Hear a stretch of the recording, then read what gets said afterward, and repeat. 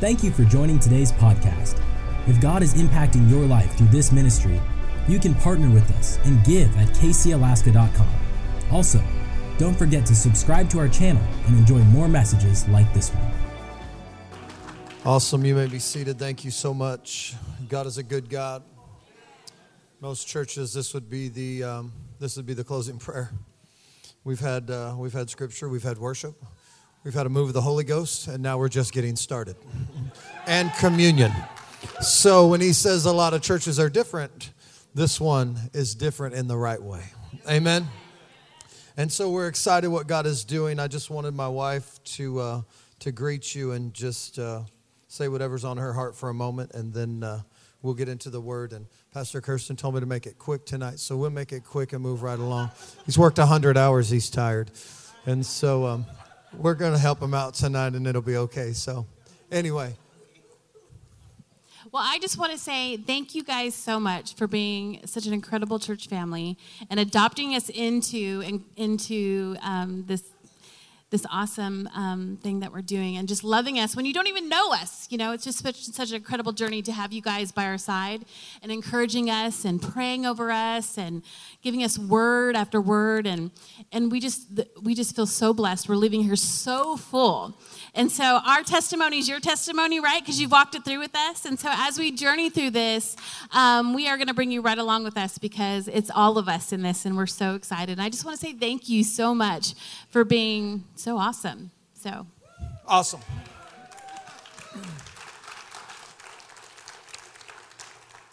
And I'll just echo the story just for a moment. A lot of prophetic words have been. Somebody came to me in the lobby tonight and said I had a dream, and it encouraged us.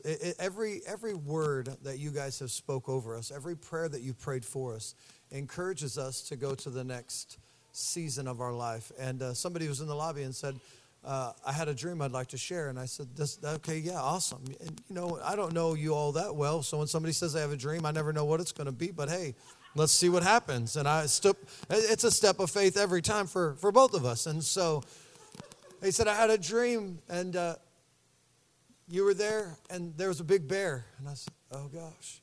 She said, and you had a knife, and you cut its head off. Hallelujah. At least it didn't cut my head off. I said, that's a good dream so far. She said, and I turned around, and she said, and I looked back, and she said, back up a little bit. She said the bear was like mangled and like torn up, and it was missing like fur, and the bear that I cut the head off looked like it was like diseased. And she said, and I turned around, and as you cut the head off, and when I turned back around, the head was back on, but the bear was full fur and looked healthy and a beautiful bear. And the bear is the symbol for California. And she said, and I really believe that in my dream, God was saying that the bear, that the state that has been diseased, that we were going to go and chop the head off of that thing, and it was going to be restored. And so, thank you. And so we serve an awesome God. And if I could brag on the leadership and the vision of this house that comes from Maui, as the oil was poured on the head of Aaron and flowed down his beard, so does the oil of the vision of this house from Dr. Morocco and Pastor Colleen all the way down. And I am so honored to be able to be a part of a community and a family that has accepted us in, that has opened their arms and said, come on, we'll do this together. I don't know how many people in here live with somebody other than a biological parent or was raised by somebody other than family. I've always been raised by my biological mom and dad. And to step into a family that you look at a bunch of faces that go, you have a nice smile and you seem nice, but I don't know you. And in the course of less than 3 months, we feel like we could come over to your house and have dinner at any time and talk about life that we've had memories forever. And that doesn't just happen in any church. That happens in a church that loves people for real. And as my wife said, I just want to say thank you again for loving us and for encouraging us. We've had so many. We could be here all night talking about prophetic words and dreams and visions that people have given us, that we've had. And God is a faithful God. That's all I can say is He's faithful.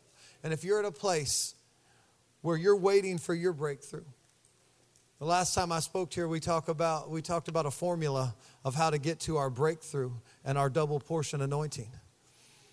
And I'm just going to tell you that he talked a little bit about my spiritual father, Pastor Gary Brothers. And I always remember, we were there for quite a long time. We were actually there for 12 years and on staff for 10, but there for 12.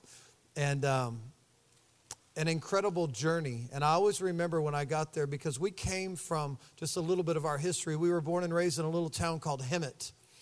I remember Cindy Jacobs. She was our house prophet that would come numerous times a year.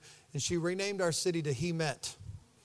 And she said, because this is where He met us, right here.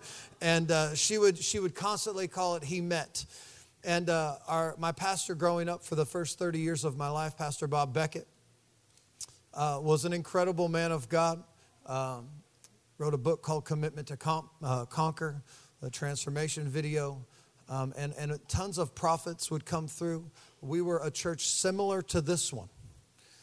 And man, I just had a moment. Wow. God just revealed something to me that I've been asking for a long time. And so I'll take you on my journey of how my head works for a moment, if I can. So I was raised in a church very similar to this one. We had numerous runners, just like Pastor Daniel. And we knew them by name and by song. Amen. We just knew, this is that song. Get out the way. We'd back up a step. They're coming. I don't even need to look. Ladies in high heels, running around. They'd make it happen. And we just knew. We had flags. We had people that would hook King of King banners on deep sea fishing poles. The pole would bend. And every now and again you'd feel, what was that? And I loved it sometimes.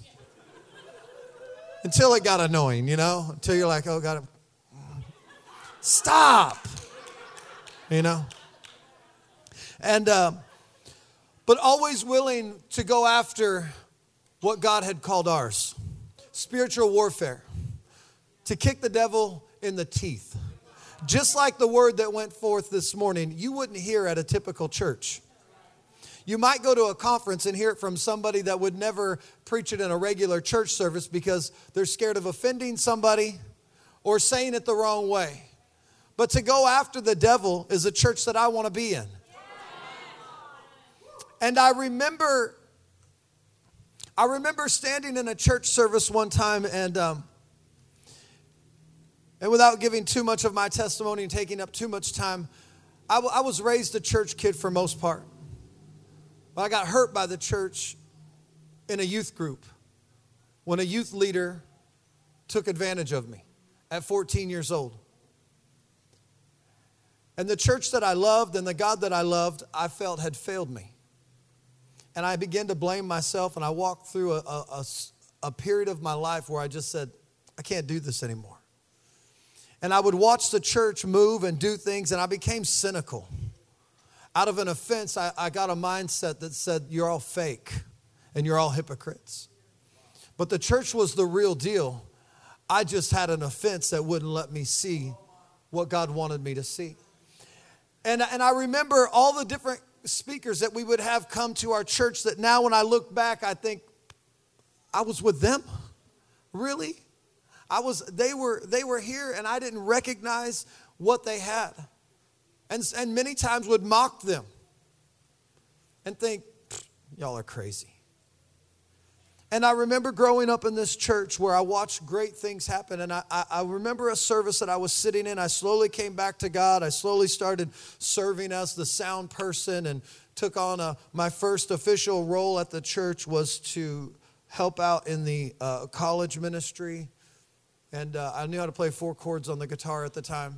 And I couldn't strum and talk at the same time. So I would strum down and say, and God wants to come to here tonight and get a little rhythm going. And God just wants to love on us. And I wouldn't be able to strum and talk at the same time. It was super awkward. And I always felt like I was like 18 shades of red because I was so embarrassed just sitting there going, what am I doing? And we made it through and slowly progressed up to be the worship pastor of that church. And I remember as I was moving my way up in ministry at that church and God was giving us incredible opportunity. I remember the pastor's wife getting on stage one day on a Sunday morning service, and she came in military fatigues, decked out in like army gear, camo, everything, boots, hat, everything. And she got up on that stage, and she was a great preacher, exhorter. She stood there and said, I declare today, devil, I'm coming after you. I'm going to heal the sick. I'm going to raise the dead. The things that Jesus did, he said, I'm going to do greater. And she stood there in fatigues and she said, I'm in God's army today. And I was like, yeah, this is awesome. I'm joining. And then I watched her fight for her life as the enemy attacked her. And I kind of said, uh-oh, what happened? And for the next 15 years, she was in and out of the hospital, couldn't gain weight, sick all the time, never felt right, still led worship, still preached like her life was her last day. And I thought, it tested my faith and my relationship with God that, do I really have the power to do this? And then 2 years ago, she was in stage 4 cancer at the major hospital down in Texas, the cancer hospital. I forget the name of it.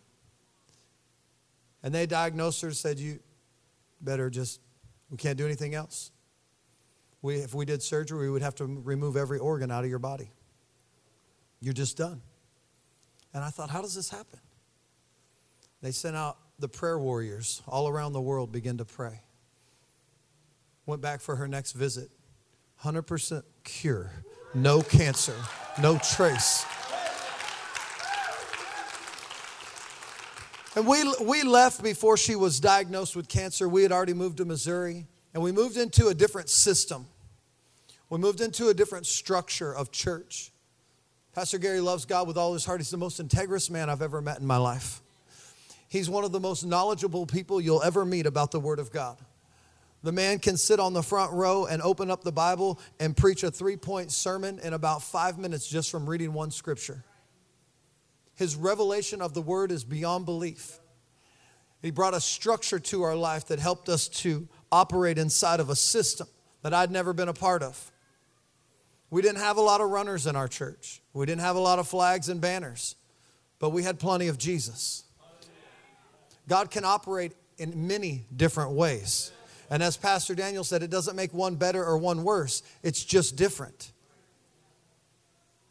And I remember walking away and still looking back at my old church in Hemet, thinking, man, they're crazy. I don't know if I ever want to go back there.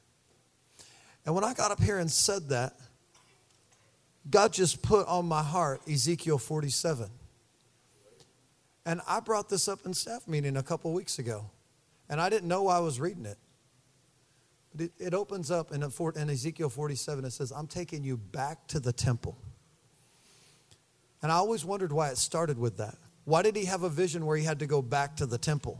Does that mean he was away from it? Does that mean he walked away from what God gave him? Does that mean he wasn't in the place that he was supposed to be? And God just revealed that as we move to California, he's taking us back to the temple, the place where the water will flow out.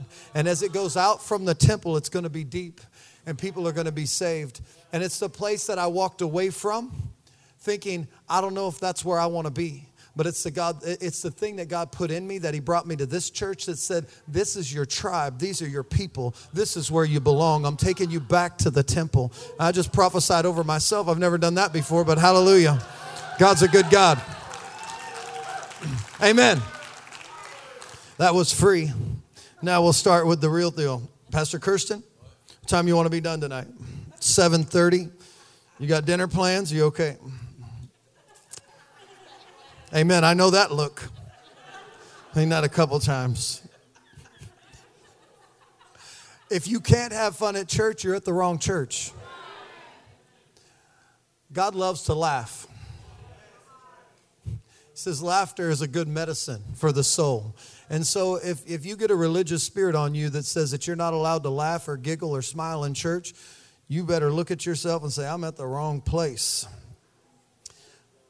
Tonight I want to encourage your spirit that God is doing something new. And I want to, I was saying in that story, which I forgot to say, that Pastor Gary is the most practical preacher that you'll ever hear.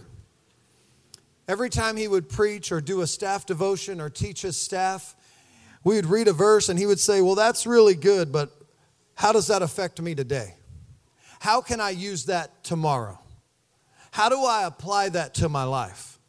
And it really began to help me look at a different revelation of the word of how I can apply this to my life. And sometimes we read the word and we think it's so good, but it's hard for us to make it practical. And so today I want to take a story that may or may not be common to you. I love the book of Kings, 2 Kings. I know we preached out of it the last time, but we're going to talk just a little bit more on it. And tonight I want to give you a practical way to do some things in your life that will allow the blessings of God to come, that will allow him to pour out the blessings, as it says in Malachi just a little bit before what we read. And so tonight in 2 Kings chapter 3, starting with verse 1, I'm going to read for a moment. And then I just want to break down this story for just a moment. And then we're going to finish the first time I ever preached at this church.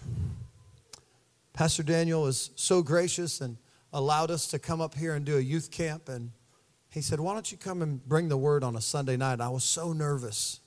I was so freaked out of my mind because you all know him as pastor.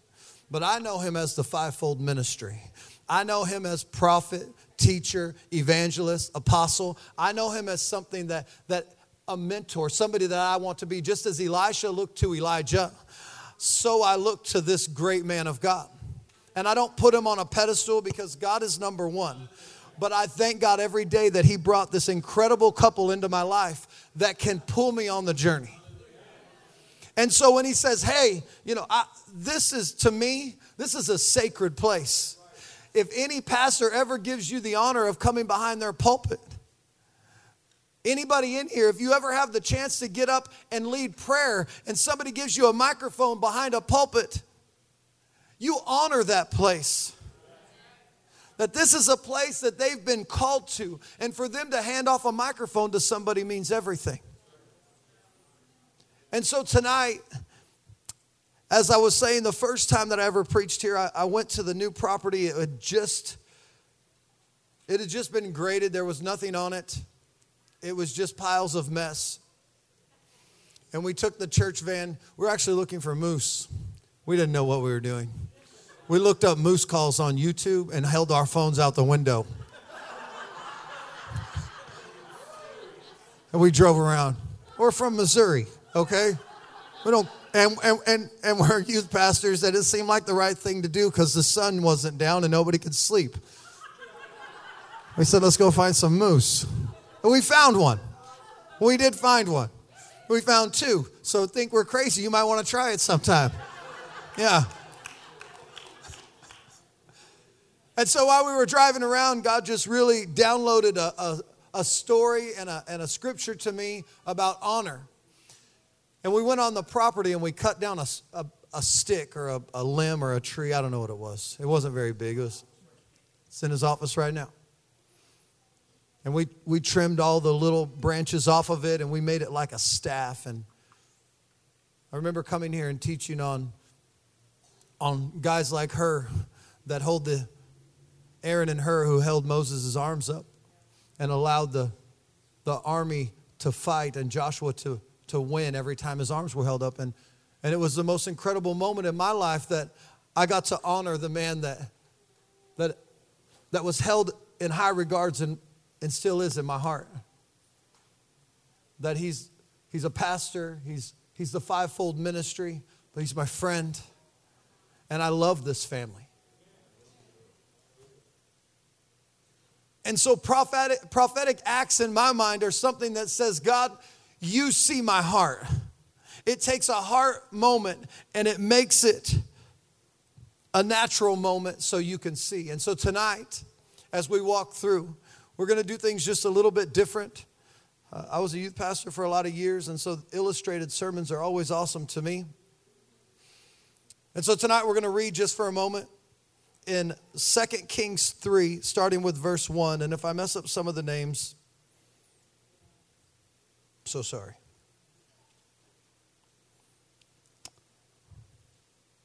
And I'm thinking that we might, for sake of time. No, we better start there. I'll read fast. Are you ready? Awesome. In the 18th year of Jehoshaphat, king of Judah, Jerome, Jerome. We'll call him Jerome. The son of Ahab became king over Israel in Samaria. And he reigned 12 years. He did what was evil in the sight of the Lord. Though not like his father and mother, he put away the pillar of Baal that his father had made. Nevertheless, he clung to sin of Jeroboam, the son of Nebat, which he made Israel to sin. He did not depart from it. Just a quick little free token. We're very quick to judge people that have exposed sin. What that says right there was he was really quick to put away the sin that his father, outward sin that everybody knew about, but he still participated in secret. And so just because you come to church and you look right, it's what you do at home that matters. It's what you do when nobody's looking is what God pays attention to. And so it's really easy to say, yeah, my dad was an alcoholic and he was a drug addict, and I don't do those things, at least not that anybody knows of. But when I'm at home, I do what I want. And so the little things that God gives us. Verse 4. Now Mesha, king of Moab, was a sheep breeder, and he had to deliver the king of Israel 100,000 lambs of wool and the wool of 100,000 rams. But when Ahab died, the king of Moab rebelled against the king of Israel. So King Jerome marched out of Samaria at the time and mustered all of Israel. And he went and he sent word to Jehoshaphat, king of Judah, the king of Moab has rebelled against me. Will you go with me to battle against Moab? And he said, I will go. I am as your people, my horses as your horses. Then he said, by which way shall we march? And he answered, by the way of the wilderness of Edom. And so the king of Israel went with the king of Judah and the king of Edom. And when they had made a cretious march of 7 days, there was no water for the army or for the animals that followed them. Then the king of Israel said, alas, the Lord has called these 3 kings to give them into the hand of Moab. And Jehoshaphat said, is there no prophet of the Lord here, though whom may inquire of the Lord? Then one of the king of Israel's servants, I think it's funny that the 3 kings can't find a prophet, but a servant can. Okay, moving on. And the servant answered, Elisha, the son of Shaphat, is here, who poured water on the hands of Elijah.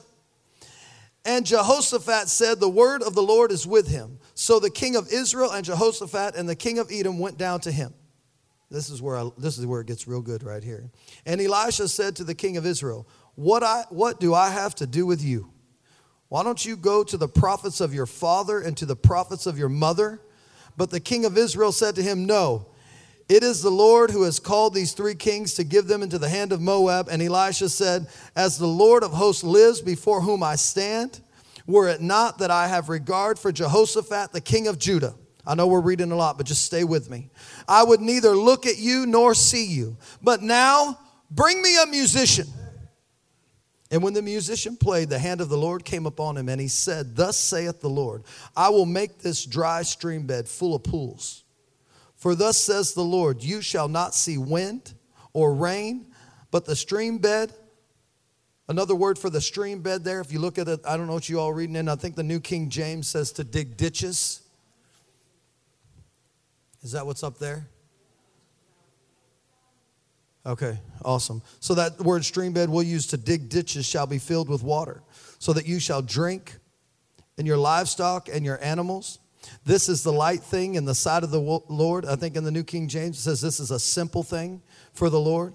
He will also give the Moabites into your hand, and you shall attack every fortified city and every choice city, and shall, where we at? And 19. And you shall attack every fortified city and every choice city, and shall fell every good tree and stop up every spring water, and ruin every good piece of land with the stones. The next morning, about that time, of offerings and the sacrifice, behold, water came from the direction of Edom, till the country was filled with water. Father, tonight, as we learn about your word, as we seek your face, Father, that you would come and have your way. In Jesus' name I pray. Quick summary. 3 kings get together. One king is really upset. He's living in sin. He goes to the king that is righteous. His name is Jehoshaphat. And he says, hey, will you go with me into battle and fight? We all share this land. And I know we don't all get along, but we need to combine our efforts and we need to kill the people that are coming up against us. Jehoshaphat says, I'll go with you. They get the other king from Edom, and they all go and they march. And they march for 7 days and figure out that they're going to die. And they get negative because they've been in a march for a little bit. They've been in the fight for a little bit. And they're trying to find this army, and they realize that there's no water for their animals. There's no water for their army. And they're going to be out in the middle of the desert, and they're going to die. And Jehoshaphat, in the middle of it, has a brilliant idea that says, I think we need the word of the Lord. I think we might have misstepped. We probably need to stop here. And is there anybody that's around here that can bring the word of the Lord? Is there a prophet? And they're all sitting there with twiddling their thumbs going, I don't know, man. I haven't seen anybody around here like that. And the servant looks at him and says, hey, Elisha's like right over there. You know, Elisha.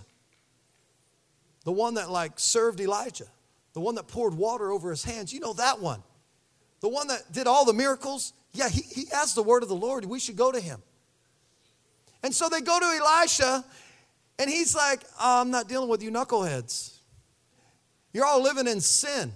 Why don't you go to your puppets and you ask them what we should do? Why don't you pull a couple strings and you make them tell you what you want, because that's what you always do. And they look at him, and Jehoshaphat looks, and he's like, hey, you know, I'm on the straight and narrow. And he goes, yeah, I know. I honor you. I respect you. And he looks at the other two knuckleheads, and he says, hey, not for you guys, but for him. I'm going to give you the word of the Lord. And I can envision his frustration. He's standing there looking at him like, are you kidding me? I should just let you die. And he looks at them, and he might have snapped his fingers like, bring me a musician. Like he just was feeling it at the time. Toby to the keys, you know, something like that. Toby's like, shut up. Maybe a little bit more honorable than that. But he screams out, send me a musician. And as the musician plays, he says, I have the word of the Lord. You're to go. You're to start digging ditches all over the land. Now, if I'm a king and I'm ready to go into battle, I want the word of the Lord to tell me, you're going to go in with your horses and chariots. You're going to slay them with swords. There's going to be blood flying, but none of your people will die, and you'll take over the land. And the word of the Lord comes and says, go dig ditches. What? And then it goes on to say, you won't see wind, you won't see rain, and you won't know where it comes from, but your ditches will be filled with water. that you'll have enough water for your animals, for your men. And this is a simple thing in the eyes of the Lord. And then he says, and you'll win the battle. The kings came and said, will we win the war? Should we go to battle? They didn't ask him, will they have water for their animals? They needed water, but they didn't tell Elisha that. They came and said, will we win? Tell us, please, should we keep going? And Elisha responds with, dig ditches and you'll have water. And that'll be the simple thing for God. And by the way, since you're asking, yeah, you'll win. And so they begin to dig ditches all across the land. Now, before I decided to follow the call of God into ministry, my degree is in water science. I've drilled numerous wells throughout Southern California. Well drilling, and I did not realize what I was doing in the spiritual. I just knew what I was doing in the natural. And I had so much experience with drilling wells and aquifers and the filtration of water that happens through the soil and through the rock bed, the things that happen. I can tell you, really geek out on the periodic table about all the different things that are in your water. I was the official water boy. And so I realized what happens when they say we're digging a trench. You don't dig a trench to get a well. When you dig a trench, now there's some places that have very shallow wells that are really, the water table is super shallow, and you can dig down. If you go down to the beach and you walk off of the ocean a couple feet and you begin to dig a hole, you're going to go down just a bit and you're going to get water start filling your hole because there's water under the ground. Now you go into a different place in the world and you might have to dig down 100 feet. You go to the Middle East and to the desert, you're going to be digging a long way to find water. And so when these people are digging trenches, they're beginning to dig trenches in faith that we don't know if it's going to be filled by rain. We won't see the wind. We won't see any of it. But we know that if we do what the prophet of the Lord has said, if we hear the word of God and we are obedient and we follow it and we begin to do what he's asked us to do, then we'll see rain. We'll see water. In James it says that faith without works is dead. We're a people so often that say, I believe you, God, I'll do anything. But will you? Will you do the thing that makes no sense on how to get to what God's trying to give you? Will you go totally backwards and say, I have no idea why I'm driving this way or going here. I prayed for God to give me this. And you end up saying, that's not God. And then you come to Pastor Daniel and Pastor Karen and say, I don't know why my life's falling apart. I've done everything God's asked me to do. I asked him for a new house and he hasn't given me anything. I mean, he told me to go over there, but I don't want to live in that area. And so I knew that wasn't God. Really? You knew that wasn't God? Yeah, no, he wouldn't send me there. Really? He wouldn't send me to California. He didn't. He called me 3 years ago. He was calling me to Texas. He was calling me to the beaches of South Carolina. He was calling me to the places that I said, God, this is where I need to go. And I was as useless as these three kings in the middle of the desert with no water. Saying, God, where am I supposed to go? Until I was willing to say, God, I'll do whatever you want. I will dig a ditch in the middle of California, and I won't know how it's going to happen, but you're going to fill it with water.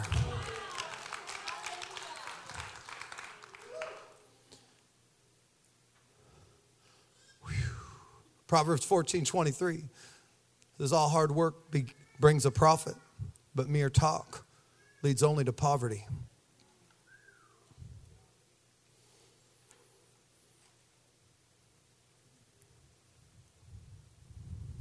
Hold on. I just want to share my heart for a minute. That we have an incredible opportunity for our family. And it's none other by the grace of God and the obedience of following a word. And I want to encourage you tonight. Some of you have been frustrated over prophetic words that you've gotten years ago. This is a prophetic house. We have prophetic conferences. And some of you can't wait to get the prophetic word, and then it builds frustration in your life because you say, God, what you said. A prophetic word is given for direction. And if the direction isn't on your roadmap, you need a new roadmap. We don't get to choose where God tells us to dig our ditches. We have to dig them regardless. I remember a story, something that happened in our family that changed the course of everything that we do. Years ago, it's been 3 years now since the accident. 3 years ago, my son was dating a girl that lived about 4 hours away. Long distance relationships, I wouldn't encourage them, but God's in the middle of it, so hallelujah. She lived in Arkansas. We lived in Missouri. They met because her cousin was one of our friends that helped in ministry. And they met and they're like, oh gosh, this hallelujah. And we're like, oh God, how are you gonna see each other ever? We'll drive, we'll meet halfway. It's only 2 hours. I was like, oh gosh, okay. Love is blind. Amen. If you're watching, I love you. And one day, Lecrae was coming to town. Our church was hosting a Lecrae concert of all things. If you don't know who Lecrae is, he's a rapper. I do rap out here? Pastor Daniel does. I didn't know if anybody else did. Okay, all right, awesome. And so Lecrae and Pastor Daniel like this. Pastor Daniel's over here. You know what I mean? It's a rap game. It's on point when he's speaking about the bread. I sit on the front row and laugh more than anything else in the Sunday morning service because he's just like, in a good way. Because I'm like, who does this stuff? And I love it. I love it. She was coming to visit, they got backstage passes to meet and hang out with Lecrae, and she was coming to visit, and she was going to hang out for a couple of days, and we had a plan, and she was driving her car up from Arkansas, and her GPS took her onto a back road, and she was going about 60 miles an hour down a back road, a 2-lane highway, and didn't realize that an intersection had a stop sign, and she blew a stop sign at the same time. There was another car coming at about 70 miles an hour going the other way. Hit her and flipped her car over, put her in a ditch. Her head went through the driver's side window and put her into a coma. She was airlifted to our hospital in our town. And we had prayed and we believed, and why would that happen to us? Why would that happen to our son? God, you want to bless us. That doesn't happen to us. And we begin to pray, and I'll never forget my son. Listen, I want to encourage you parents to raise up a child in the way they should go, because when they're old, they won't depart from it. And let me just add, when tragedy comes, they'll have a foundation to stand on. Be an example at home. Dads, be the priest of your home. Stand up and read the word. Let them pattern what you do. Be a great model so when tragedy comes, because it will come. The Bible doesn't say because you're a Christian, you're going to have an easy life. And so when tragedy comes, when things go out of order, they know where they stand. And I remember when the helicopter landed and they pulled her out and all we could see is blood. And they wouldn't let us come, probably from me to Pastor Daniel was as close as we could come. And they had security, police officers saying, stand back, you're not allowed to be here. And my son with tears in his eyes, bawling. He looked at her and he pointed his finger and he said, you will live and you will not die. I declare it in the name of Jesus. And he is declaring the word of the Lord over this 18-year-old girl that is dead. She had nothing left. They intubated her. They put a brain bolt in her to relieve the stress on her head. Her brain was swelling at an enormous rate.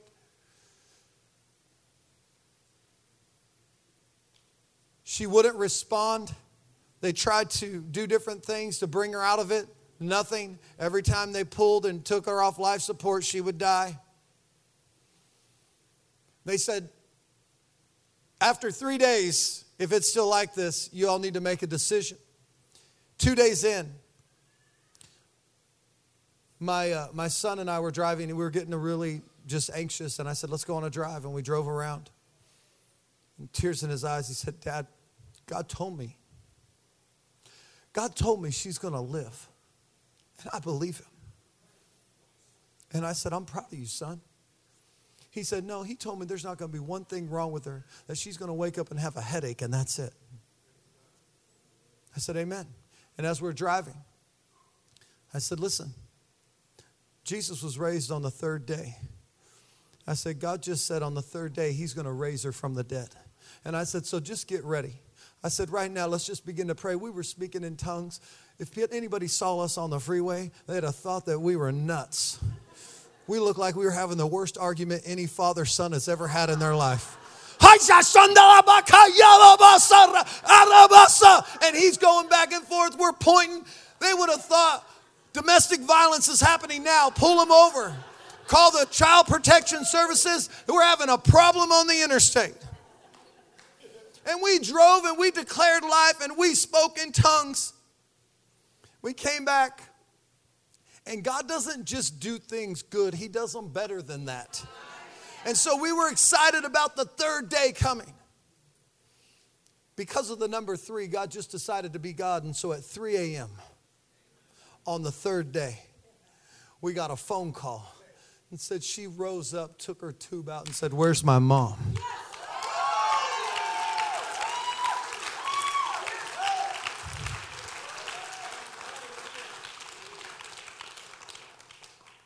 So now that you know the end of the story, let me tell you the trenches that were dug in the middle of that story.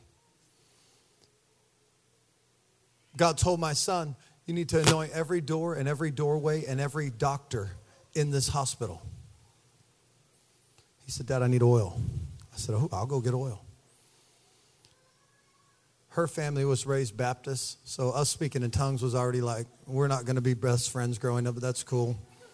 Then we bring oil to the hospital, and they're like, well, if she comes out of this, I don't know if you're dating anymore. He gets oil, and he begins to walk across, and he starts getting every doorway. He starts wiping it on the doors. Doctors would come in to give us a report, and he would look at them and say, thank you so much. And he'd pat him on the shoulder, and he'd get every doctor just be like, thank you for being a great doctor. And he'd be patting people on the back and anointing with oil. She was in ICU. You're not allowed to do anything in there other than go in and just stare and then walk out. He was in there anointing her toes, anointing her fingers, wiping it on her forehead. It was uncomfortable for him. He's not that type of a kid. He loves God with all of his heart. He's a worshiper. He's awesome.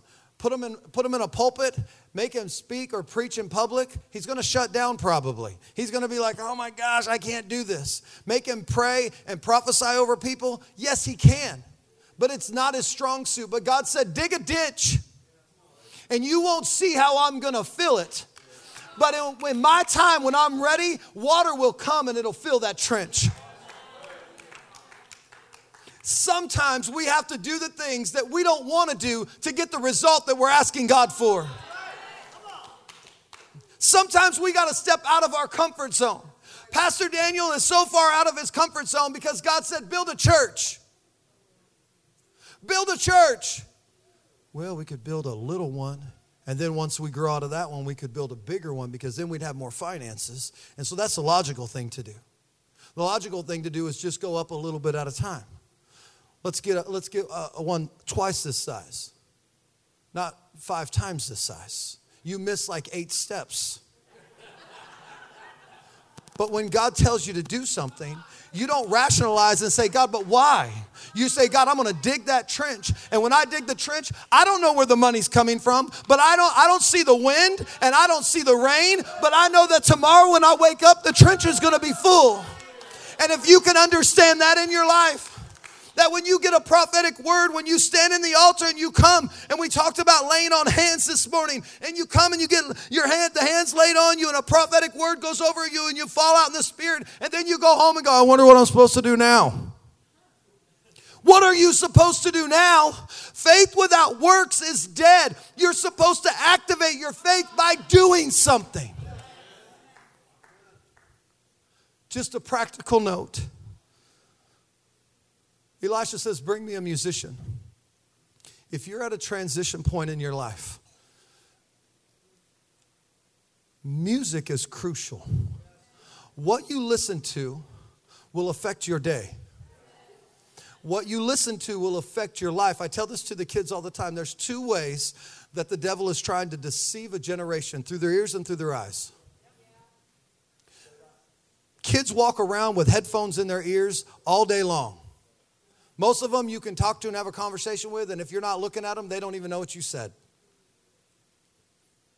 And they can open their phone and see every evil, vile thing that's out there. Back in the day, you couldn't get it if you wanted to. Today, it's accessible to a 9-year-old. 9 out of 10 students, not men, not boys, 9 out of 10 students before they graduate high school will have viewed pornography. 9 out of 10. Because the devil is deceiving a generation through an iPhone, through the internet, through the television. And let me just tell you, it starts with what you watch on your television. You can't blame your kid when you haven't been responsible. I feel like I can say whatever I want at this church. Hallelujah. Praise break. Did it work? Hallelujah. It works. I love this church. I am not trying to harp on you. I'm trying to help you. I have kids that love Jesus. And I'm not perfect. But you have to understand what comes out of your radio, what comes out of your television affects their ears. You say, why'd you learn to talk like that? What are you acting like that for? I don't know. What are you watching? I don't know. I just watch violent movies. I just like action thrillers. They get me going. As your kid is coloring in their coloring book at the kitchen table, listening to every word. Pay attention. Because they're ready to deceive. The music will change your life. Elisha says, bring me a musician. Bring me a place of worship. Just as King Saul called for the harp to be played before he made a decision on anything. A place of worship is brought by music. Now, there's many different ways of worship, but I'm talking about the way when you're going to make a decision, get a worship song that can take you to a place where it's just you and God in the Holy of Holies. Never make a decision out of haste, out of anxiety. Get to a place where you can turn on some music,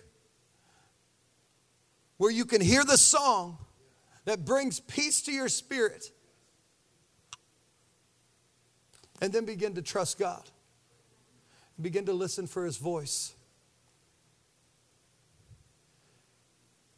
And then you have to dig some ditches. Now listen, the verse ends, and I won't go back into it, I'll summarize it. After it gets all the way through there, before they had a breakthrough, before they got their trenches filled with water. Now listen, I'm not here to take an offering to try to get you to give more money, but I want you to realize as guest speakers come, as opportunities arise, if you want breakthrough, it's very clear. It's very clear. It says that they brought a grain offering, and the next morning their ditches were filled with water. You might say, well, what's a grain offering? I'm glad you asked. There's 2 types of offerings in the Old Testament. There's a burnt offering, which is a meat offering, which is a cooked offering, a blood sacrifice. And there was a grain offering. That was of your crops, of your first fruits, what was raised, wheat, barley, things like this. And I find it interesting that they brought a grain offering. Well, what does that represent? Well, if you look at the children of Israel, when they were leaving Egypt, scholars say that before they left, the word says in Exodus 20 something, 9, 28, 29, it says that on their way out, they grabbed their coats, they grabbed their kids, they grabbed everything they could before they took the journey out into the wilderness. And scholars will say that they even grabbed some seed. So when they got to the promised land, they would have a crop to plant. And what they would do along the way, if you look in Amos 5, verse 2, it says that God asked them, why didn't you bring me sacrifice and grain offerings in the wilderness when you were there for 40 years? The children of Israel were asked to bring a grain offering, their seed. They were asked to bring it in a place where God was asking them to dig a ditch. What does that seed represent? It represents their savings account. It was their security blanket that when I get to where I want to go, I'll have enough. But God says, no, you give it to me and I'll supply your ditches with water that you'll have more than enough. Tonight I want to encourage you. Whatever happens from here on out, prophecies are given around here all the time. Don't take that for granted. Don't get religious and get in a routine. Oh, I got a prophet. Oh, I can't even remember that. I got so many words, I don't even remember them. Listen, God keeps record of all prophetic words. And he's waiting for you to be obedient on the one you got 10 years ago so he can release the others. I had to go back to the temple. I had to come back here. Listen, I didn't want to come to Alaska. Pastor Daniel called me the first time and my wife cried.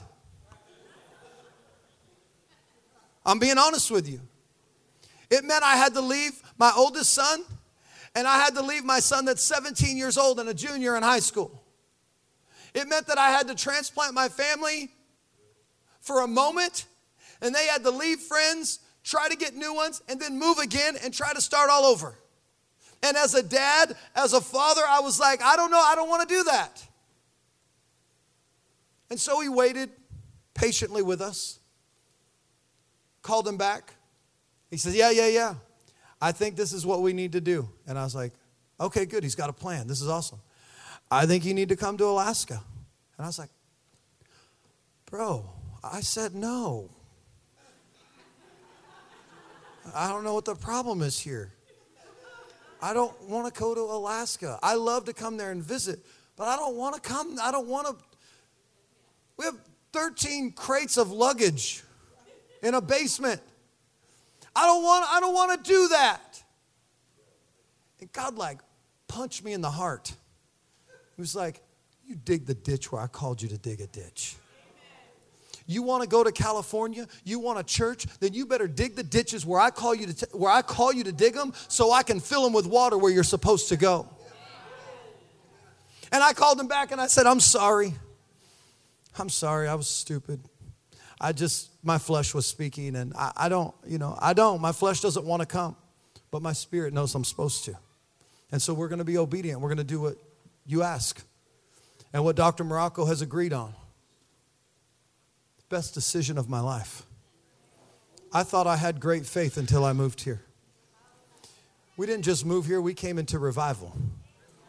We came into the fire of the Most High God that changed our lives forever. And I want to encourage you tonight to not take this place for granted.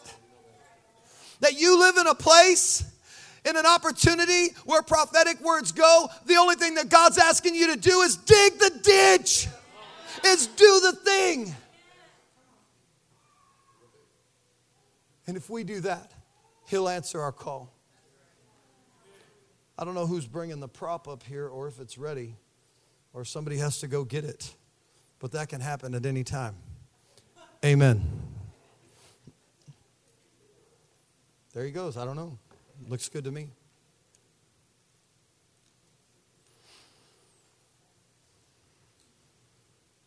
Good word, Pastor. I want to finish with this. I want to show you tonight my heart exposed. I really just wanted to share my heart and say thank you so much and encourage you that if you dig a ditch, dreams are possible. If you dig the ditch, God will fill it with water. My wife and I are going to come, and I want to back up to something that I've never seen before until I read it today, and I never understood it. In verse number, let me find it. Right here. In verse number 11, and Jehoshaphat said, "Is there no prophet of the Lord here, through whom I may inquire of the Lord?" Then one of the king of Israel's servants answered and said, "Elisha, the son of Shaphat, is here." Now listen to this. "Who poured water on the hands of Elijah." And I read that and I was like, oh, he poured hands. Okay, awesome. And then I got into it and I studied it and I looked in a little bit. And in the Middle East back in the day, they ate with their hands. And what an armor bearer would do, what a servant would do, is after he was done eating, he would pour water over his hands. My wife and I are getting, and my daughters are getting ready to exit Alaska. And I've had more spiritual food here than I've ever had in my life. And today, as a church, I want to expose our hearts in front of you. That as I pour water over the hands of the ones that I hold in high regard, who have loved us, who have mentored us, they've laughed with us, they've cried with us, they've been there. Today, I want them to understand. And if Dr. Morocco was here, he would be right on the other side of this table. Because I recognize how the oil flows. That the spiritual food that I receive here is because of what he gets over there. What happened to him 25 years ago. What Dr. Morocco continuously says, yes, go, go, go. I believe in your dream. I believe in that ditch. Dig it. Build the church.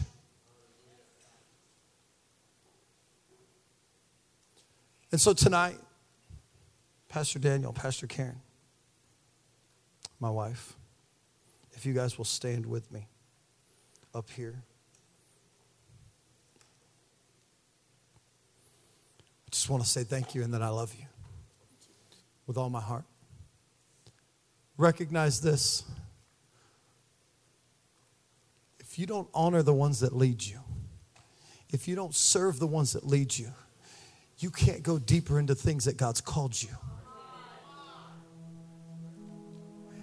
Elijah had a double portion ministry from Elijah. Now, maybe Elijah's ministry was louder and more vocalized and more talked about. But Elisha did twice as many miracles as Elijah. But it all started the day that farmer boy Elisha was called to go to a place that he didn't want to go. And he set down his ox and he set down his plow and he said, I'll follow you. And let me tell you, we had a really good plow where we were at. We had really good ground where we were at. This great man and woman of God came into our lives. And we dropped the plow.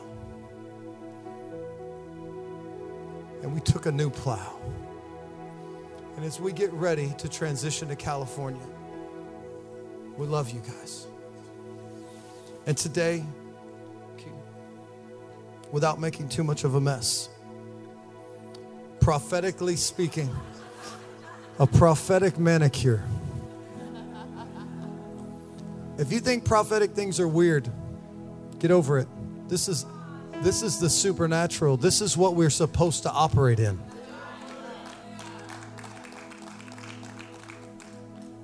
Father, today as I wash the hands of my mentors, Father, in thankfulness of the food we've been given, Father, as we step up to an armor bearer to them, Father, as we come alongside in a journey called life, Father, I thank you today for divine opportunities. I thank you for the trenches that have been dug that nobody knows about. That, Father, in their lives, for their family, that you're filling them with water now. Father, for every person in this church, Father, that the heart that's exposed today will be the heart of the servants that sit in these chairs. Father, today.